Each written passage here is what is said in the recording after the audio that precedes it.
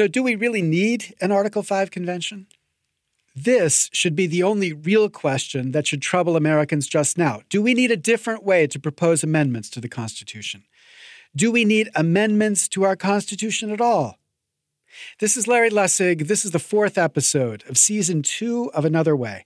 In the first, I described the Constitution's amendment process. In the second, I explained why Robert Reich believes that one of the two ways that our Constitution describes would be chaos.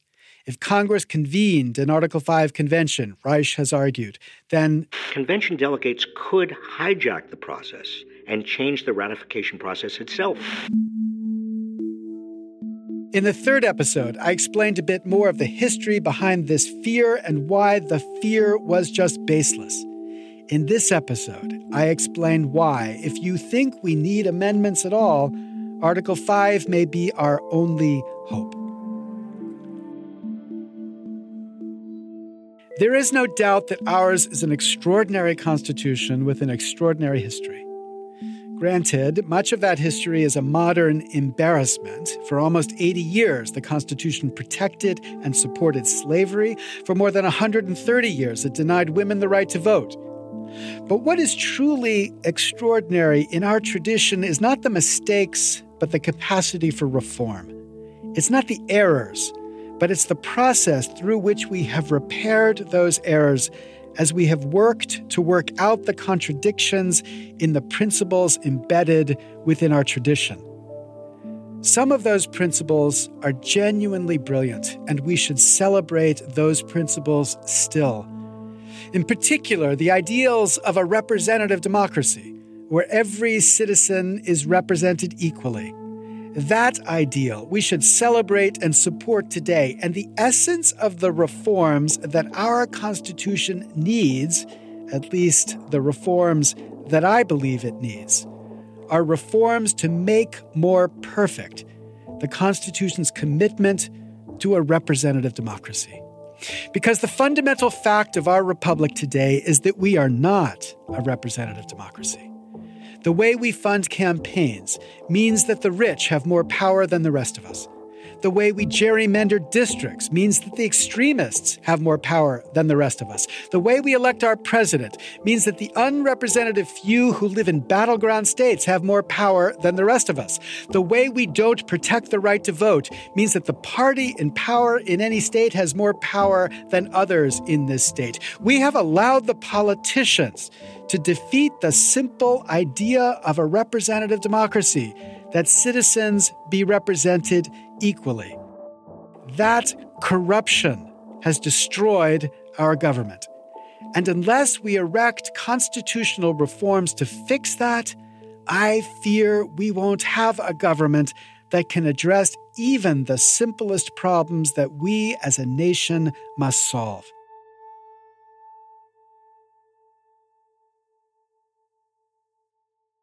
Those constitutional reforms are just not coming from Congress. They could in theory, but I wouldn't bet on it. Or at least, given what's at stake, I don't think we can just sit around and wait for Congress. We need to push for the amendments we know our democracy needs in the most likely mode we have to get them. That mode is a convention. And contrary to the advice that Robert Reich has offered, all of us, whether on the right or left, but especially those of us on the left, should be pushing right now to get state legislatures to petition for a convention. But I think we should be pushing for a particular type of convention. If not an open convention, meaning one chartered to propose any amendments the delegates would agree to, at least a paired convention, meaning one chartered to consider both an issue important to the right and an issue important to the left. That pairing is critically important for an obvious political reason. If both sides don't have skin in the game, then the temptation to fundraise out of fear against a convention will be overwhelming. Indeed, we can see it already. I've received a steady stream of emails from the Democratic Party attacking the idea of an Article 5 convention and then asking me to chip in to help them fight it. I'm sure the same thing happens on the other side as well. In this time of ultra-partisanship, any chance either side gets to vilify the other side and then raise money from that, they're going to take it. But if both sides were at the convention, that dynamic would be different. If both sides saw that the convention was their chance to get the nation to consider the reforms that each side thought important, there'd be less chance that either would try to trash the convention itself. No doubt there will be lots to fight about if either side succeeds in getting a proposal through the convention, but the convention itself could occur. And then the chance to present proposals would not be lost to the incentives to fundraise off of fear. Okay, so what should these two topics be? As Robert Reich describes, the most advanced convention movement on the right now supports the idea of a balanced budget amendment. I agree with Reich about the wisdom or lack of wisdom in the idea of a balanced budget requirement. But I also believe that the balanced budget movement has done an extraordinary job rallying state legislatures to support a convention to consider a balanced budget amendment. Yet as I've spoken to the proponents of the balanced budget amendments, I've come to see that many are not so much committed to the idea of a balanced budget amendment itself as committed to the idea of some way to find a better way to assure fiscal integrity within our federal government. And as much as I think the particular solution of a balanced budget amendment would be a very bad way to achieve fiscal integrity, I do believe that we should consider reforms that would improve the integrity of our federal government from the fiscal perspective. The convention movement on the left has focused on a different integrity, what we might call representational integrity.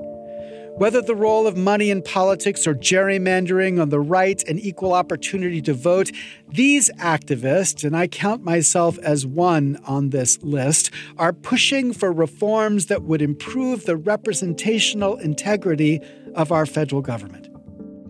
These two integrities should be considered together.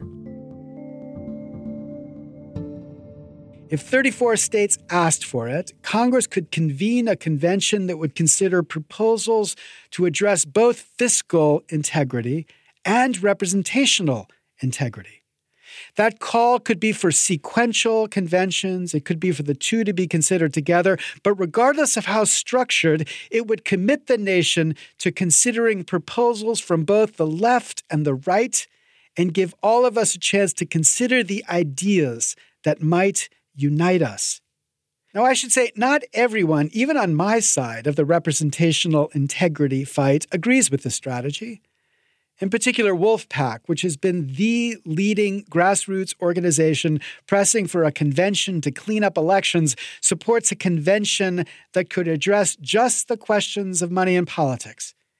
And while I respect their work as much as the work of Robert Reich, though I'll note Wolfpack has never been labor secretary, I fear a convention focused on the corrupting influence of money alone would excite the kind of terror on the right that the balanced budget conventions have inspired on the left.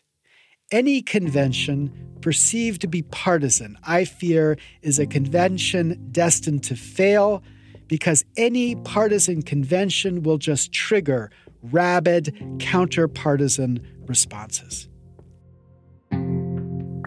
Okay, so how could we get there to this idea of a paired convention? What strategy could we adopt? That's the subject of the fifth and final episode of this season. Stay tuned.